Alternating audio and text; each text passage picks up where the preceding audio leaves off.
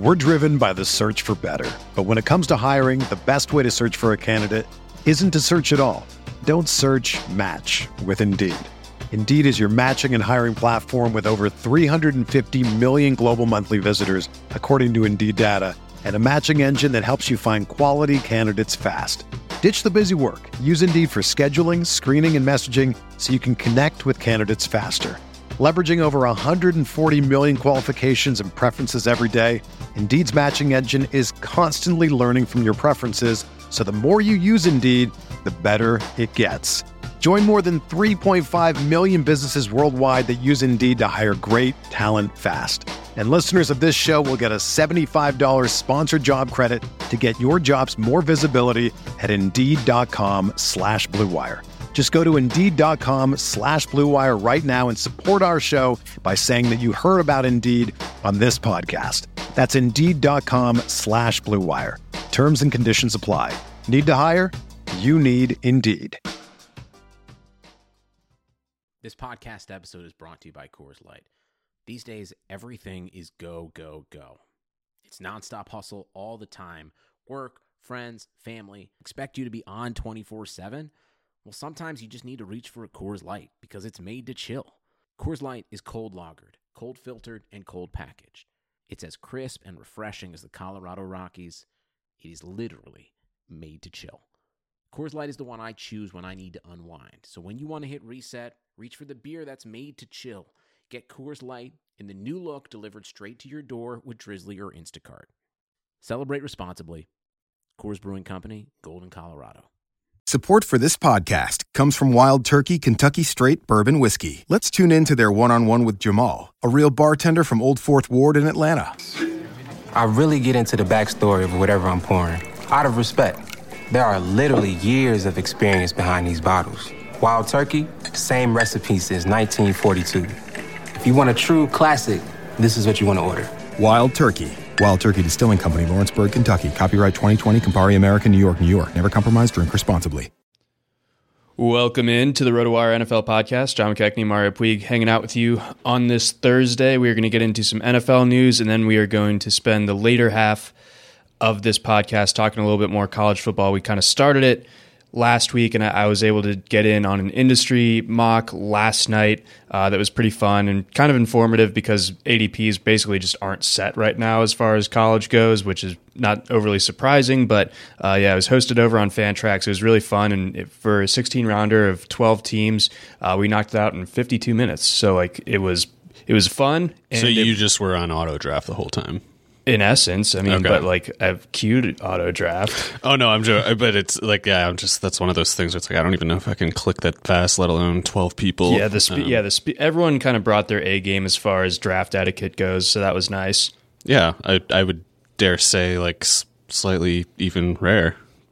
Yeah, absolutely. Usually I've been in mock drafts, not certainly not with these guys, but in other things, industry ones, mock drafts, mind you, not like league drafts of any kind that play out, and there'd be can we roll that back 6 picks? I didn't mean to take that guy, and I assumed I picked him, so I walked over here and started microwaving a hot dog, and by the time I came back, it was the next round, and that's why it took so long for me to notice. Sorry, can we move back? For sure. Even me, total draft saint move. So I was picking from the 10 spot. I waited till my second pick of a short cluster to run out and change my laundry. So I made sure that I timed that up correctly so I wasn't making anybody wait. Yeah, and just as it's just as virtuous as it is to be quick with your picks and be timely, punctual, whatever. It's also we have to get that bread, and you can't be sitting there for 4.5 minutes not picking.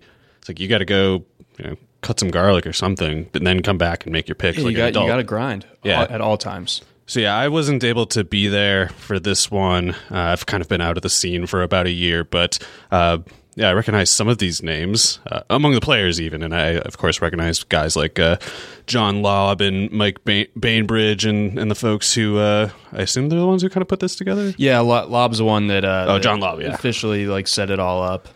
Okay, nice. Do you like your team? You had Nathan Rourke, who you said he's Canadian, I think. He sure is. Okay, he's from Ontario. That's a pretty good pick.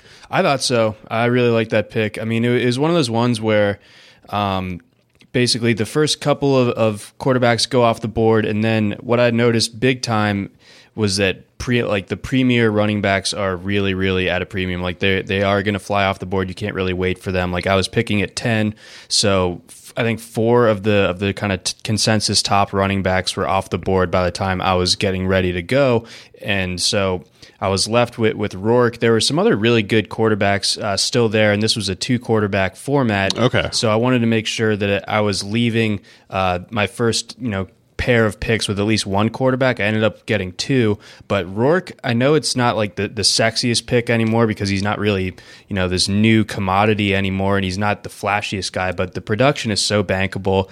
He's a guy where he plays for Ohio. Ohio's had a stable of veteran running backs for, it feels like AJ Ouellette and Malik Irons were there for forever. Now they're not, so I think he picks up an even bigger share of the rushing workload. He's already picked up like back-to-back seasons of 38 touchdowns combined, double-digit rushing touchdowns in each of those seasons. So it's not like the most exciting pick, but it's extremely bankable, and I felt like at that point, rather than rolling the dice on a guy like Adrian Martinez, who I do like a lot, don't get me wrong, like it was tough to pick Rourke over him, but I just felt like Rourke tends to see lesser competition. I think Ohio might be like the best team in the MAC or close to it, whereas Nebraska is still working to get there. At this point, Martinez is going to be awesome this year. I definitely was kind of hoping that he would fall to me with my second pick, but going Rourke there, it just made a lot of sense.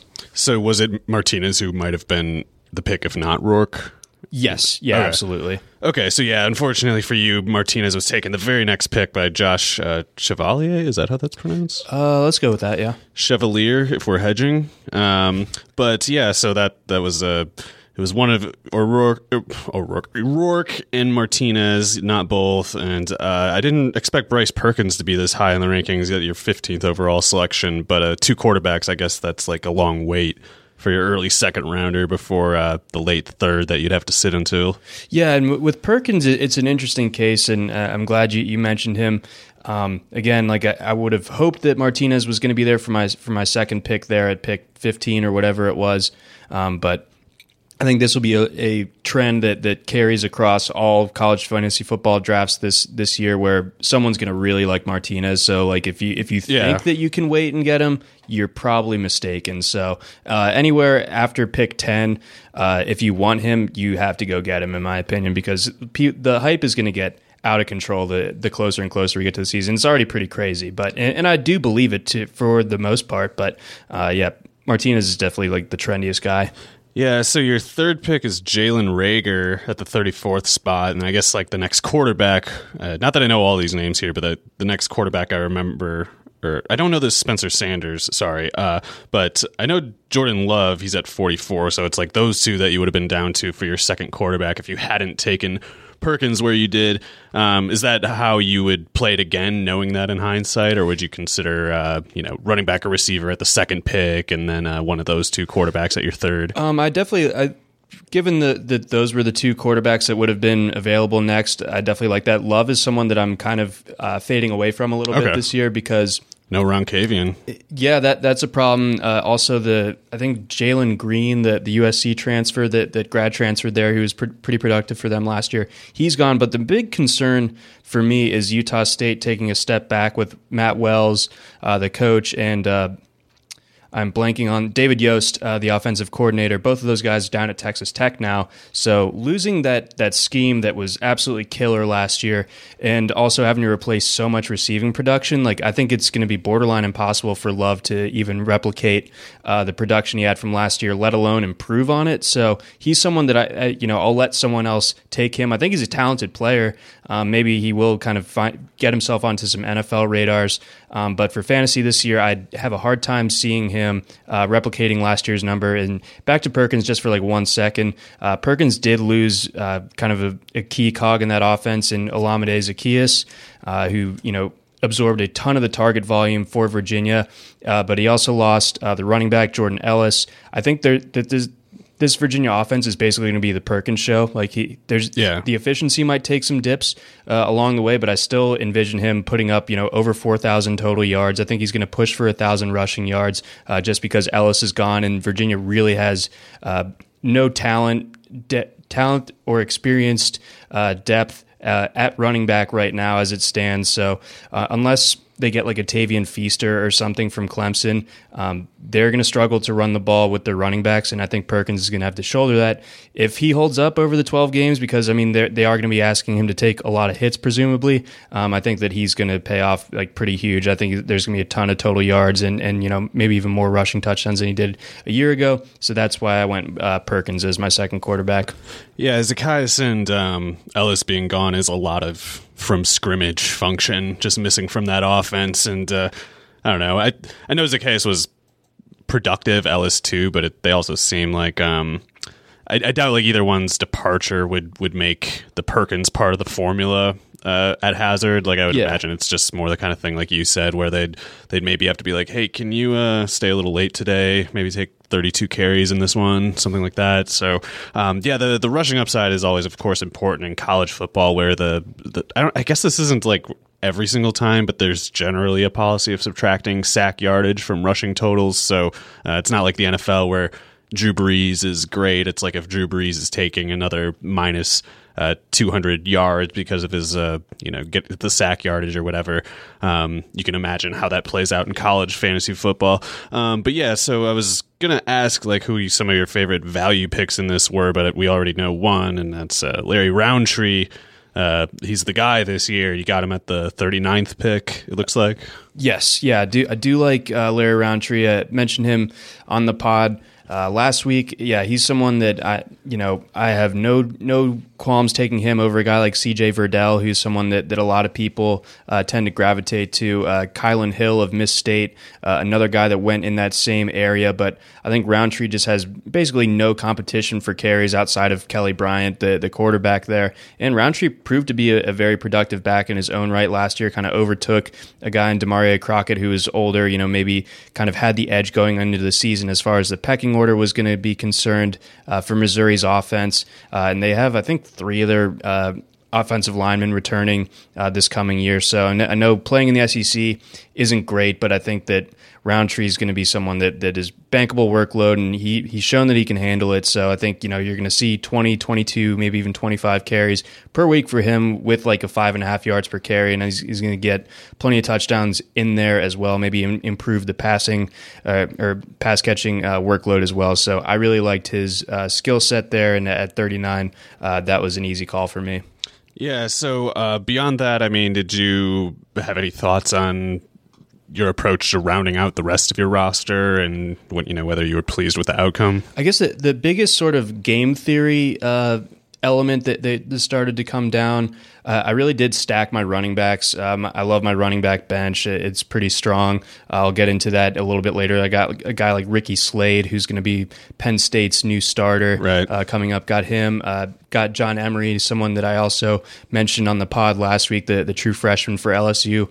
Going to have basically no competition for carries once he gets on campus. He's so much better than Clyde Edwards-Helaire. It's not even funny. So a tight end run started. I forget where exactly I can pinpoint it. I think around 8 or so, it looks like. So people started just pulling the trigger on tight ends, and you also have to draft a kicker and a defense in this league. So you're only getting 14 skill position guys, quarterback and the receiver, tight end, running back type of deal. And I felt like outside of like your top 3 or 4 tight ends, it's a total crapshoot. Okay. As far as that goes. So Parkinson one? Colby Parkinson. Yeah. He went at like the 61st pick, it looks like. Oh, he did. Jeez, that's really. I mean, for what it's worth, I projected him. I'm doing the Pac-12 and then a couple teams from the Big 12 for John this year, and I came out to something like 760 yards and 11 touchdowns. Okay, I guess that has to do with no Arcega-Whiteside, no real proven receivers. And the Caden Smith or whatever it was. Yeah, he's gone. But at the same time, they've got pretty weak-looking running back crew. Like, it'll be better if, I guess, the offensive line kind of suffered a bit last year, so if Bryce Love is doing 4.7, 2 years removed from doing 8.5 or whatever it was. Of course, the knee was part of it, but not all of it, because all those other guys were suffering too. But Costello seems better than like the running game is, and even if by default like Stanford isn't just going to fall off the map. So if they're staying in games the way they're accustomed to, and the passing game is picking up more of it, I could see Parkinson putting up pretty big numbers, but it's also one of those things where it's like, it's kind of like in the NFL with Travis Kelce coming off the year that he did. It's like, do we really want to project that he might have like 1,500 yards in the event that Tyreek Hill doesn't play? Or is it just like he's already at the max point for what a tight end can do? Because if Parkinson's efficiency in the past, like he had something like 14 touchdowns and like 30 catches or something in his career. So it's like that has to slow down, but if it doesn't, it's just going to be stupid production. Yeah, and he's in a spot. Obviously, Stanford's famous for getting the production out of their tight ends, and it really does kind of feel like where else are they going to be getting, especially that red zone production from, if not from Parkinson? And the receivers aren't that great. I mean, Osiris St. Brown is interesting, and the one who went on a mission, who was like a 4-star recruit a couple of years ago, it's kind of interesting, but odds are they're going to be way less than what Arcega Whiteside and Trent Irwin were. Right, exactly. But yeah, I saw Albert O is down a bit, and the last time I was paying attention, he was kind of like the number one guy like 2 years ago or whatever. So because he had that unsustainable production in his own right, where he had like the 11 touchdowns on 30 catches. Yeah, he did, and then like, I don't know, I guess they were kind of on to him the second year. They were, and he got dinged up a little bit too. So basically what happened was people were taking these tight ends like... Hunter Bryant actually, 56 it looks like. Yeah, for Washington. So that's a bit risky. That's a bit rich for my blood, and I love Hunter Bryant. I think he's like, in terms of talent, maybe... He's their best receiver. Yeah. Like I was looking more at, what is it, Fuller and some of those other guys, and those are all, like, Fuller and... what is it, Coleccia or something like that? Chico McClatcher? Or no, not Chico. Pacellia. Yeah. Like those two, it's like, these are nice enough numbers, but they're clearly number 3 receivers. And like Bryant in his game has, his games the few ones that he has played, had some pretty explosive moments, and it's like I can imagine him kind of just being the exact same thing to Washington that Parkinson is to Stanford, but I guess the durability is a little more anxiety inducing. Yeah, that knee issue is something to where I would have taken him at the right price, but what was he, the second or first? I wouldn't want to pay that either. Yeah, that's just a bit much, and tight end generally. Once you get outside the 2 or 3 guys that are going to be really bankable, like him, like Parkinson or Jared Pinkney this year, Albert O, in my opinion, still. Calcaterra is interesting, really good player, but also has Lee Morris to deal with. So again, I just don't find tight end to be super valuable in college fantasy for the most part. So I let people go ahead and take theirs. And with my last pick, it looks like. Yes. Yeah. I went ahead and got Carl Tucker from North Carolina. He's a good player. I know that they're switching schemes up this year. They brought in, I think, Ole Miss's offensive coordinator. That they obviously cleaned house after how terrible things went the last couple of years under Larry Fedora. And among tight ends, Larry Fedora, I forgot that guy already. Getting mad. Sorry. Gosh, where was he? Okay, so Carl Tucker averaged the 5th most yards per target of any tight end that had 20 or more targets last year, over 12 yards a target, 2 touchdowns on his 16 catches. Not an outrageous rate by any means, but they had a lot of quarterback issues, a lot of issues in general last year. But Tucker, I think, is going to be a big staple, and they obviously lost Anthony Ratliff Williams to the NFL, or just out of eligibility. So I don't really think that North Carolina has a true kind of ace receiver, at least right now. Sorry, who's running that show now? It's going to be Mac Brown. And do we know who's offensive coordinators? Phil Longo. Oh, I don't know who that is. Ole Miss's offensive coordinator the last couple of years. Hugh Freeze is the head coach at Liberty.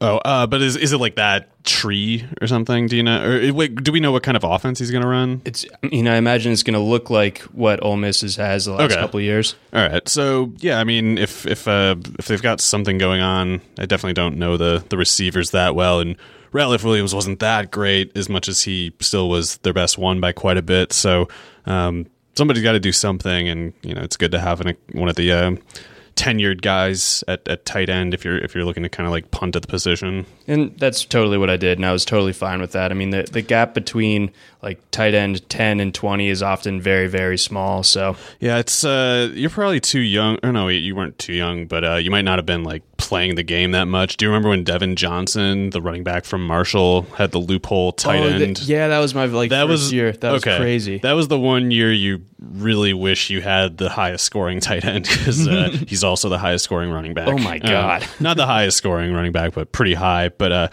as far as the tight end bargains go, what do you think about Harrison Bryant is the Atlantic one, right? Yes. That I see he went in the 14th round to Zach Hall, and I feel like that's probably a pretty good pick because is Lane Kiffin still there? He is. Yeah, and they lost some guys. They lost the 2 running backs. Kendall Briles is at Florida State now, but I mean, this is Lane Kiffin. I think is a better offensive mind than Kendall Briles is. So I mean, I'm not like worried about a massive drop-off. Yeah, as long as there's just that that ethos of Lane Kiffin there, just like that yeehaw kind of thing. I don't know, like they're good, as long as they're going to be running up the score and stuff like that. But that's a lot of from scrimmage production gone. I know it's running backs, but White and Singletary being gone is going to be a boon for whoever's returning in the offense.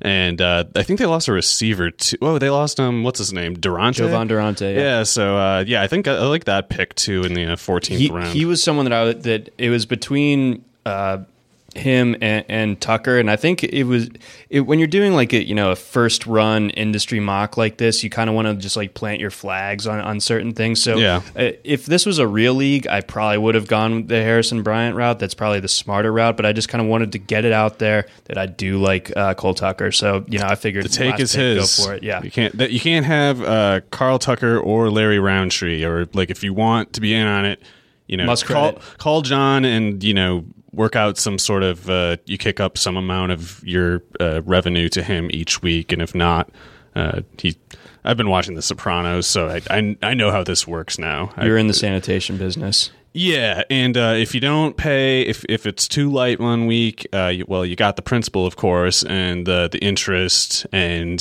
otherwise, be careful, or you're going to be. What is it? What happened? Oh, sorry about your knees. Yeah, you're gonna be, all of a sudden John's gonna be camping out in your living room, ordering all these crates of bottled water that he doesn't even want. But who cares? It's like he owns your house. You should have paid up. Yep, I'm still collecting on the Eno Benjamin from last year. Like when I took John Emery in this draft, no one really said much. No one like blew up at it the way they did the Benjamin pick last year. But someone chimed in like he did know about Benjamin before all of us last year. So still collecting those residual checks. Don't get bust out like whatever poor souls were criticizing the Benjamin pick last year. They will remain nameless.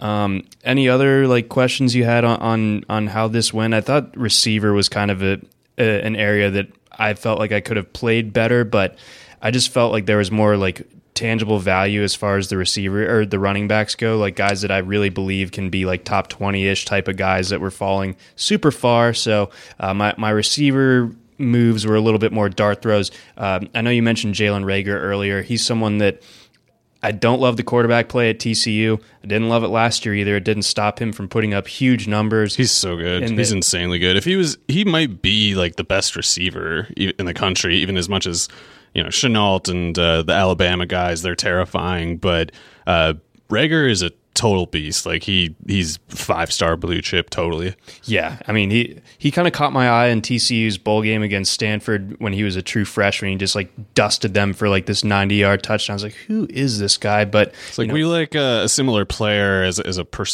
bit of perspective here.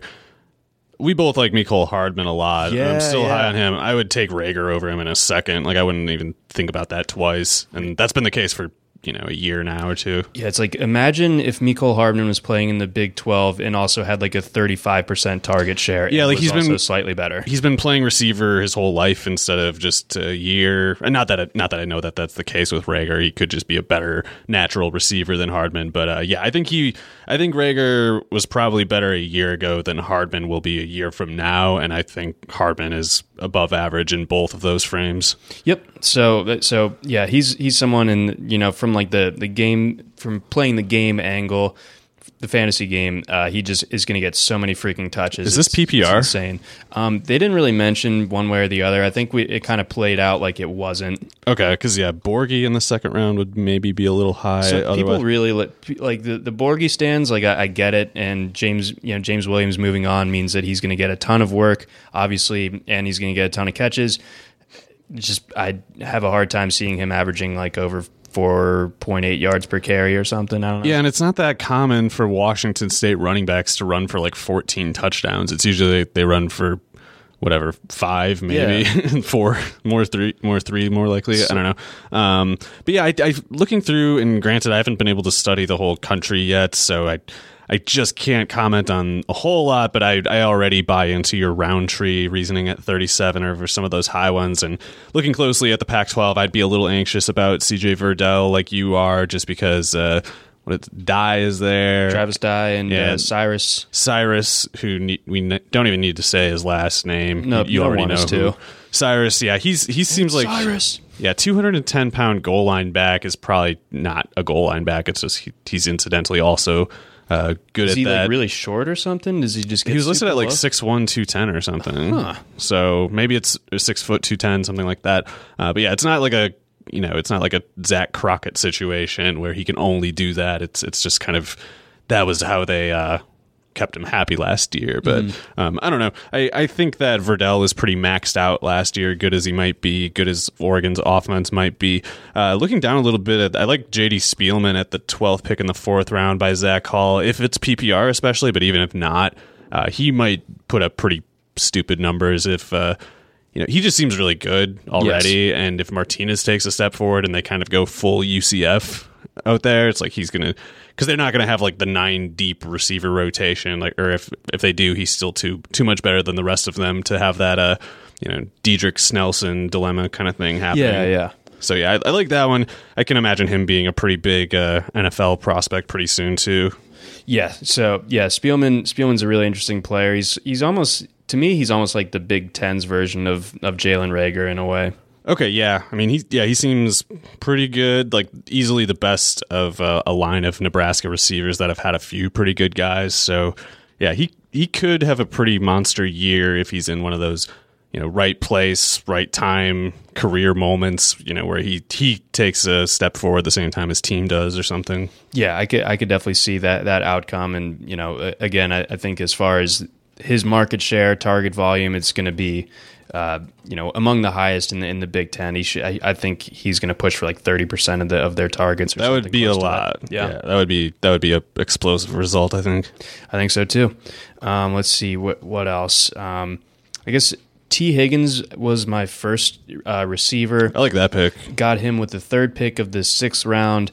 That felt like a nice value. I feel like there's the general just kind of personal conflict that everybody has with Clemson, where everyone knows that they're so freaking good, but at the same time they're so good that they don't play 60 minutes every week at all. So you worry about Higgins' volume being capped relative to some of the other receivers. Ross, though, Justin Ross went like in the 4th round here, and I feel like this is one of those cases where people are plainly letting recency bias cloud their judgment. Not to argue that Higgins should be ranked ahead of Ross, but I don't think the gap, whatever it might be, is this much. Like, this is just letting the last 4 weeks of last year erase your memory for the prior 2 months. Yeah, that's pretty much exactly it. And maybe that. I think there's a very good chance that Ross ends up justifying the 4th round price tag.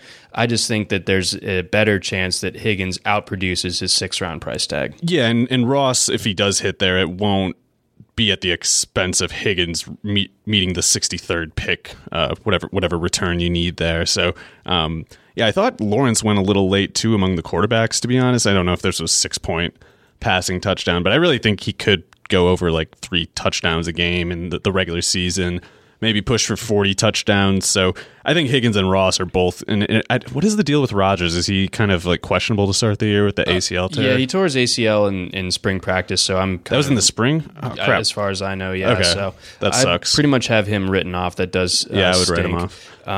I have Lawrence at 32 passing touchdowns. But that might be low. But yeah, with Rodgers out, that really does set the floor a little higher yet for Ross and Higgins, because even though he wasn't putting up numbers in that role, there's something about that Dabo slot role where it's just like you can't win. I don't know why. Like I still think Adam Humphries is really overrated, but it was pretty hilarious. Like his Clemson career, he's just like 6.4 yards per catch. Like he just can't go anywhere. And Rodgers was the 5-star guy, and he was, other than what was his name, Artavis Scott, that one year where he inexplicably had like 1,000 yards after the catch. It's like you can't produce from there. But whoever they have is probably not as good as Rodgers. Yeah, it'll be interesting because they also got two of the best receivers in this incoming freshman class, and obviously Dabo's not shy, and no one really should. If these guys are as talented as they seem to be, I mean, obviously we saw what happened with Justin Ross last year, so they're not shy about playing these. Saw what happened with Sammy Watkins and DeAndre Hopkins too. Yep. So this guy Joe Nada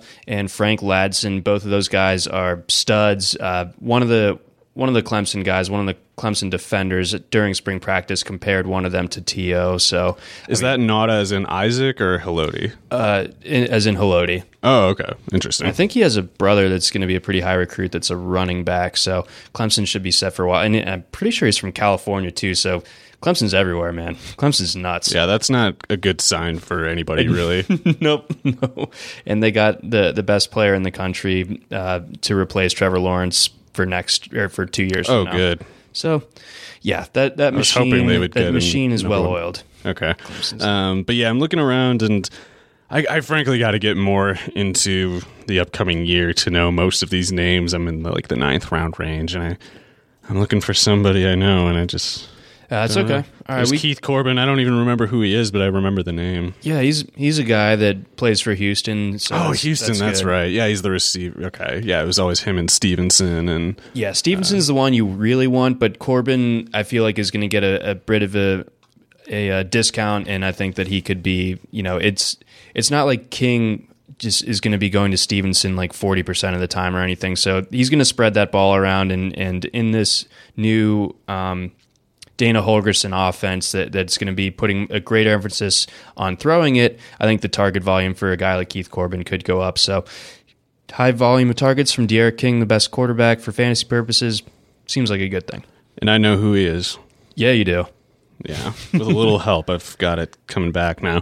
But yeah, otherwise, I can't really give any sort of verdict. I would love to say your team is awesome, John, but I just don't know. It might be terrible. It might be terrible, but I like it. You got the Carl Tucker flag, and that's what's important. That had to get that out there. Had to get the John Emery flag out there. I will also take on all comers as far as it goes with Jeremiah Holloman. I think that Georgia lost literally 3 receivers to the NFL last year. Yeah. Holloman had 5 or 6 touchdowns on 20, 25 catches or something like that. He's obviously going to be Jake Fromm's number one target. I think people are putting a bit too much of a little bit too conservative with their projections as far as what Georgia's passing game is going to be this year. I think that they don't have Jim Chaney anymore. It's going to be James Coley, who I know was promoted from within, but I think that they're going to be kind of turning Jake Fromm loose a little bit more. I think people are a little bit still holding on to their Jake Fromm as a true freshman, only throwing it 20 times a game. That's not going to be this offense. And Holloman, the clear number one guy, he came in with Jake Fromm. They obviously have a pretty awesome rapport. So even if the volume isn't crazy, I'll take anyone's bet for 8.5 touchdowns over. Okay, I won't take that bet. Okay, there you go. Yeah, because I'm pretty strong as far as that goes. Another value pick, just for leagues that encompass all 130 teams in the FBS, the Dariel Mack pick right after Holloman could pay off huge at quarterback. Whoever wins that UCF job, and I think it's going to be Mack, even though they did get Brandon Wimbush from Notre Dame. Whoever wins that job is going to be in an awesome spot to put up pretty massive production. And Mack, it's obviously a very limited sample, but he kind of just ripped it up against Memphis last year in his first start in a pretty high-pressure situation, the American Athletic Conference Championship game, really convincing as a runner. Probably can't be much worse than Wimbush is as a passer. So I think that if he does win that job, it's going to be huge. Yeah, I think that that's true. What I would watch for not that this would make it anything wrong with the Mac pick where it was. It would be possible for them to kind of just like throw a bone to Wimbush and maybe have kind of like a, what was it, J.W. Walsh, Mason Rudolph kind of thing going on. Walsh always like was able to put up like viable fantasy numbers at min price just because he would run for more touchdowns than he had carries. Yeah, that was insane. He had like 30 touchdowns on like 100 plays that one year. It was ridiculous.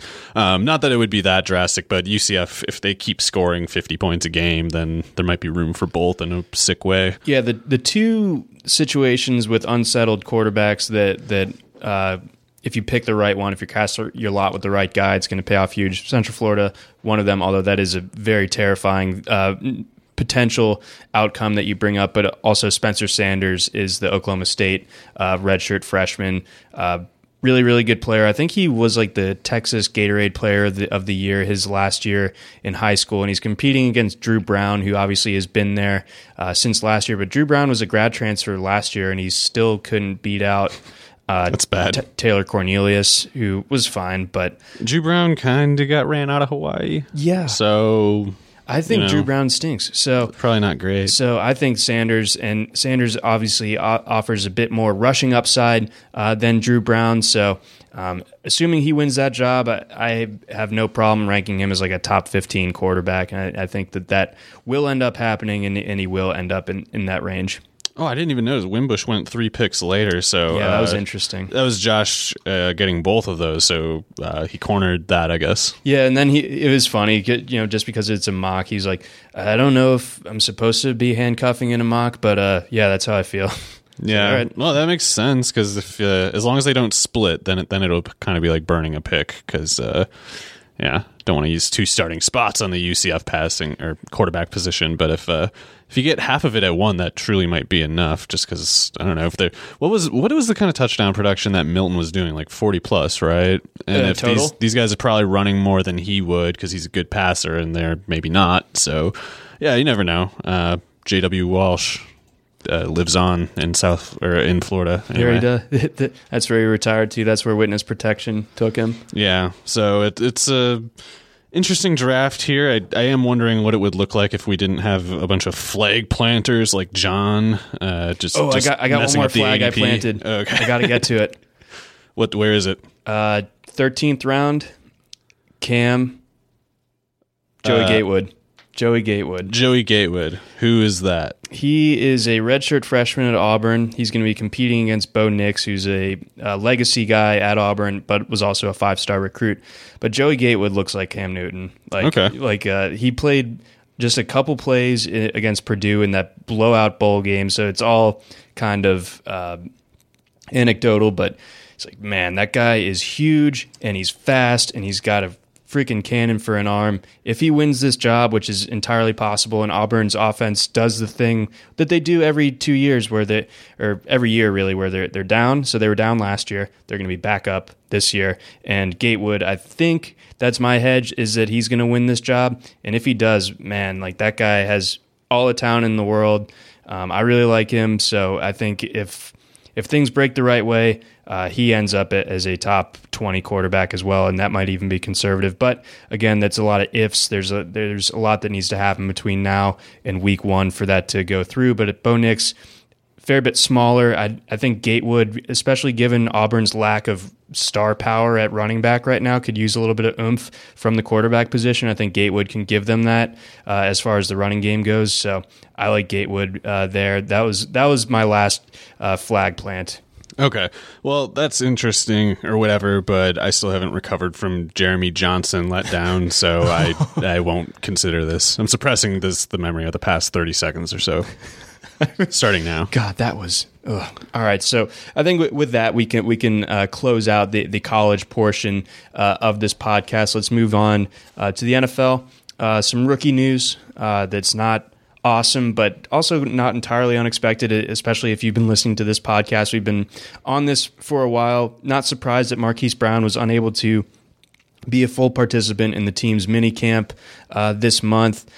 Still not fully cleared to run at full speed or anything like that, but the team is still hoping that he'll be good to go from his Liz Frank injury by the start of training camp. Yeah, so almost another 2 months, maybe more like 6 weeks to be fair. But yeah, you'd like to hear that being cleared up by now, if only because it's like he's probably going to have some significant amount of rust, and foot breaks can't be that fun to return from, in the sense that you almost have to kind of like not learn how to run again, but like, you know, it's one thing to say like, I can't wait to try out my foot, and another to get out there and, you know, feel the torque really bending it, and then still feel safe. Really you gotta loose. have that. Like regain the confidence in your cuts and your breaks. You're getting off the line. Like, so you have to find a way to stab that little guy on your shoulder who's telling you like your foot's gonna, you know, snap again if you try to run as fast as you can. And yep.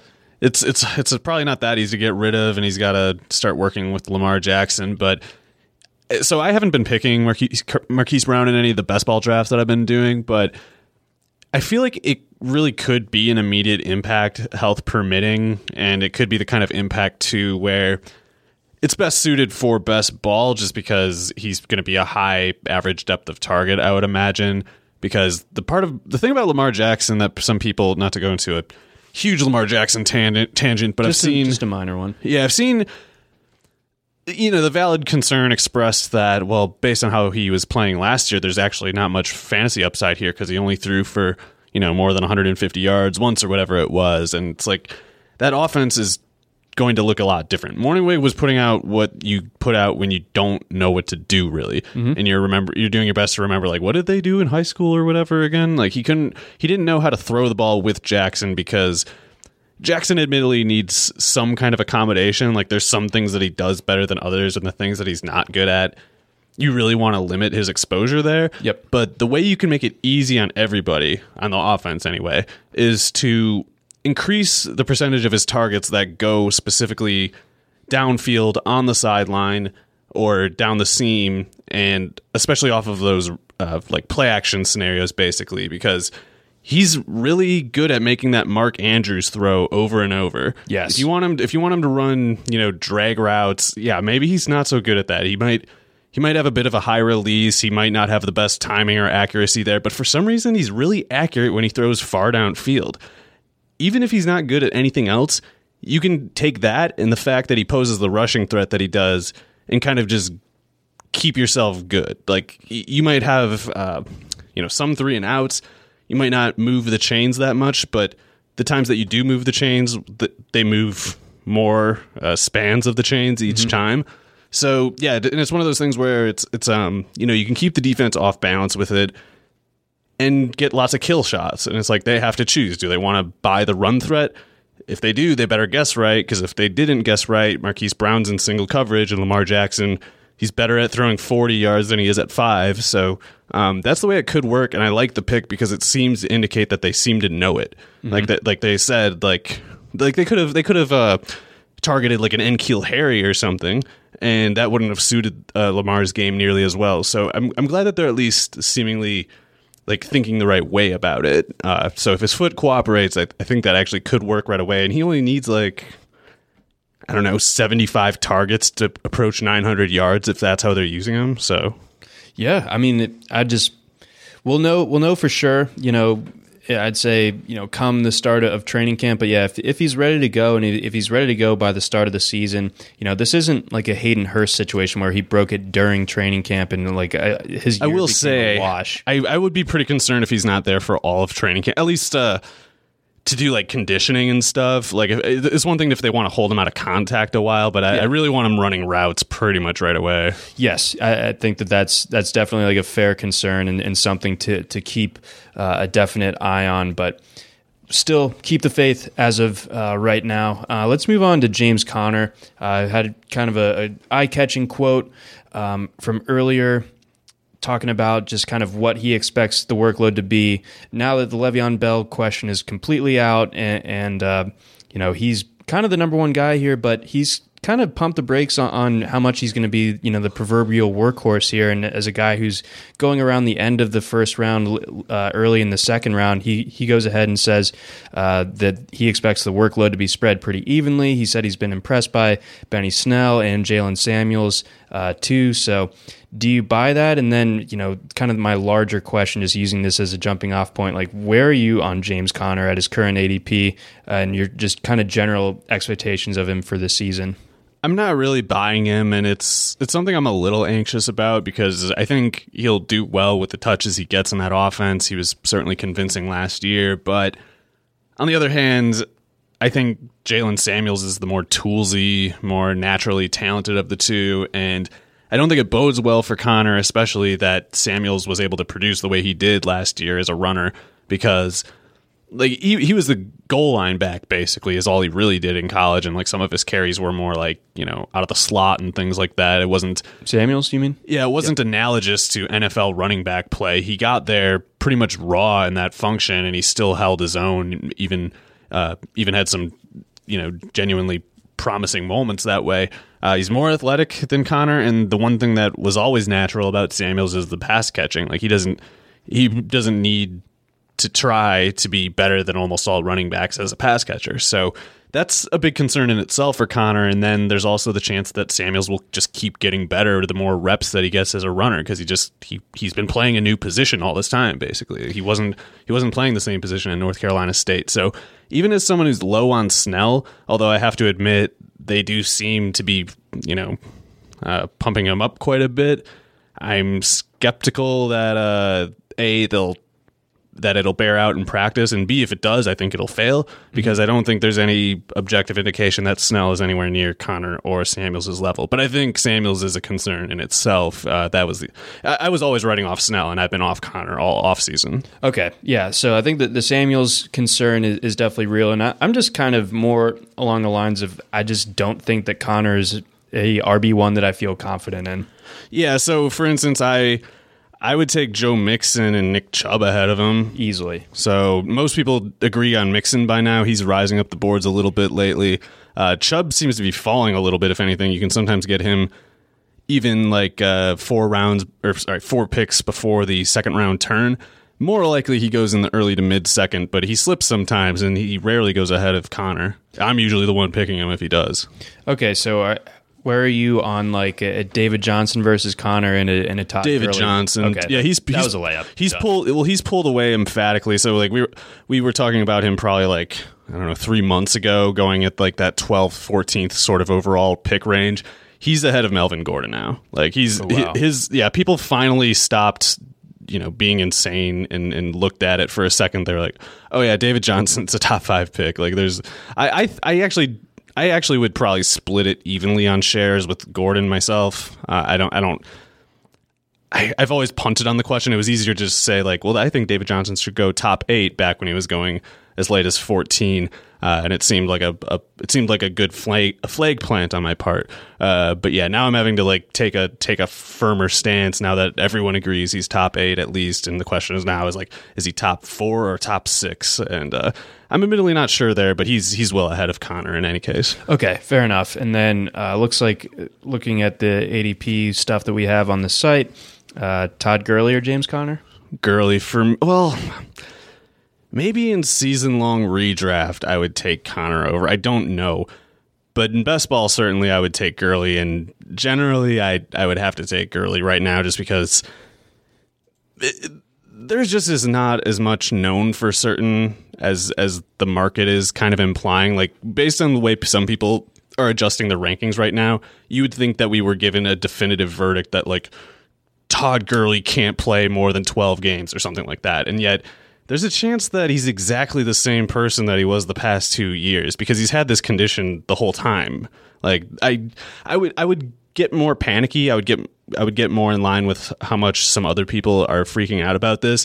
If there was some detail that like if Jay Glazer came out tomorrow and said like, oh, we found the moment where Todd Gurley's knee like started to deteriorate worse than before. Like if they said like, this is when his new condition flared up and here's why it happened, I would go like, okay, well that's specific. That's pretty concerning to me now that you're specifically illustrating what's wrong here, what's at risk. But people just going like, it's like people for the past 6 months have been 4 months anyway, have been just like standing around going over and over, Todd Gurley was hurt in the playoffs. Like they just keep repeating the point over and over and get themselves more worked up about it without actually adding any new info. So it's sort of like what you were talking about with like Justin Ross and the recency bias thing earlier, but like, in a different context, obviously, because this is more injury related.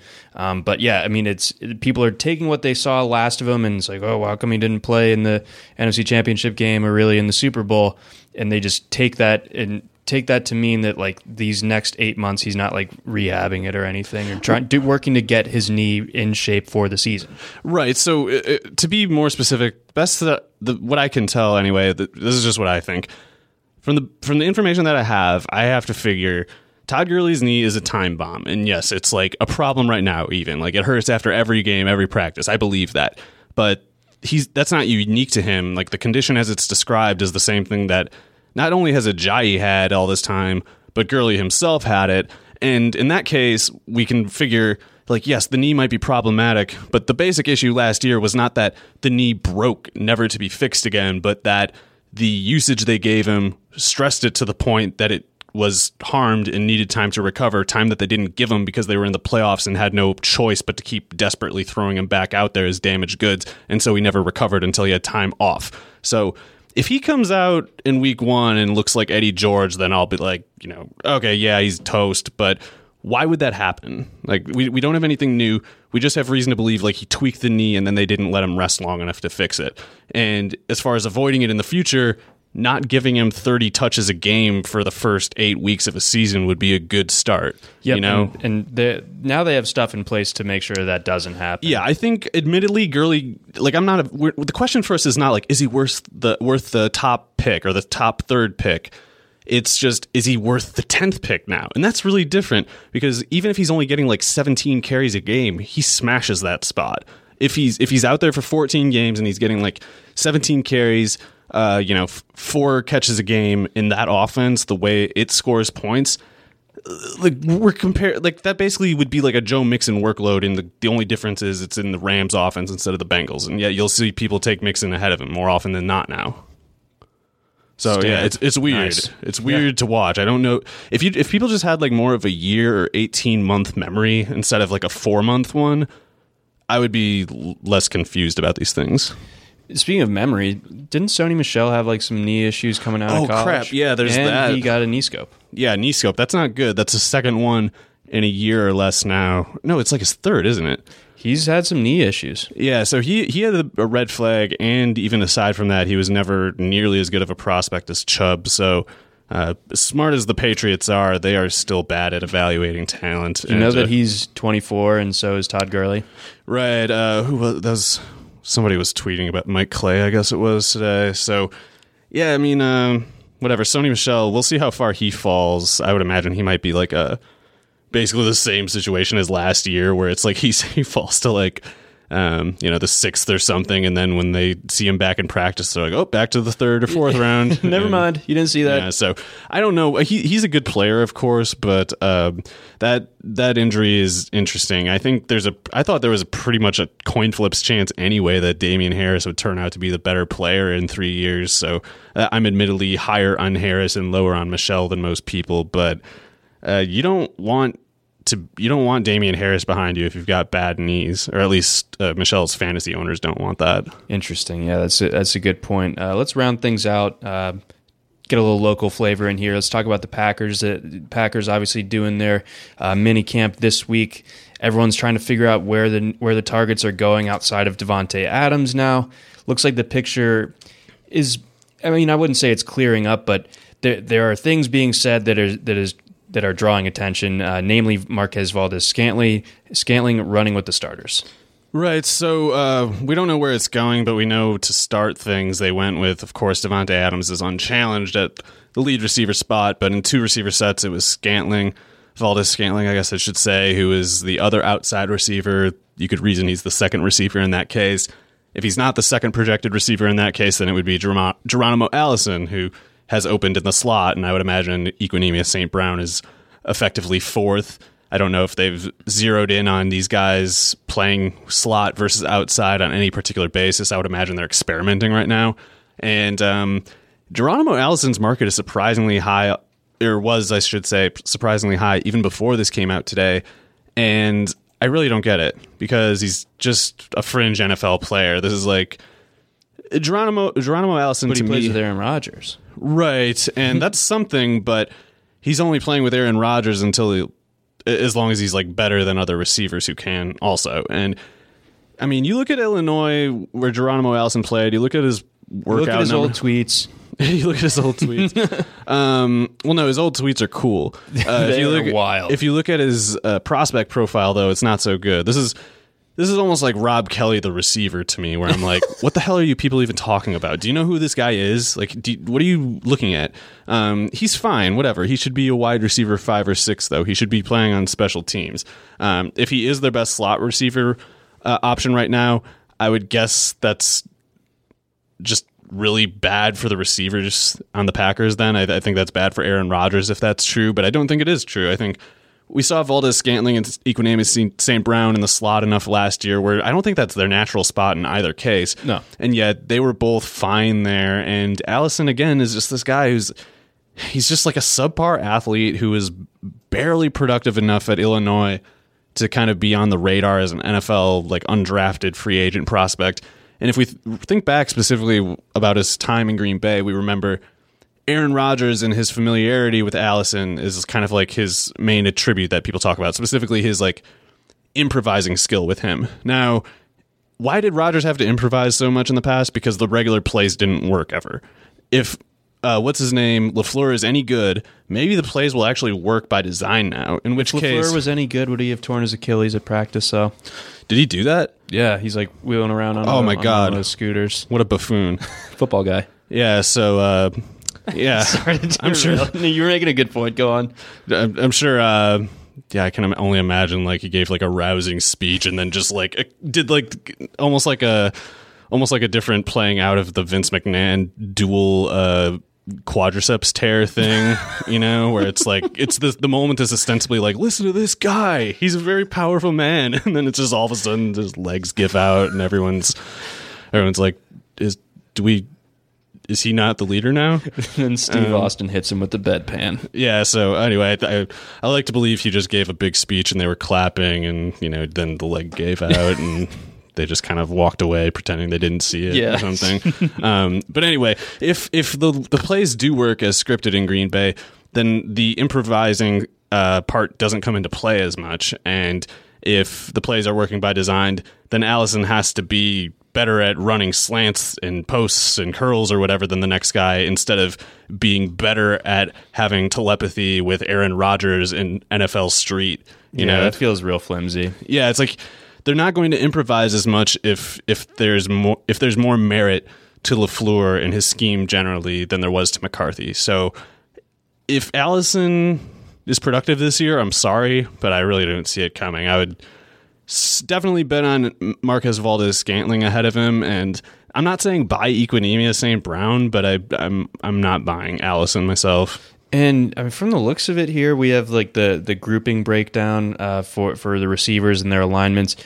Allison was mostly outside last year. Only 52 of his snaps came out of the slot, and it looks like in terms of his production, wasn't really doing a whole lot with it either. He was pretty productive last year, to be fair. It's just, I don't know, it's 4 games, you know? I really don't want to put 4 games over his college career and just the general lessons we've learned over the past 10 years about what it means to produce or test athletically at certain levels and how those correlate to NFL outcomes. It's just, not with my money anyway, I'm not betting on it.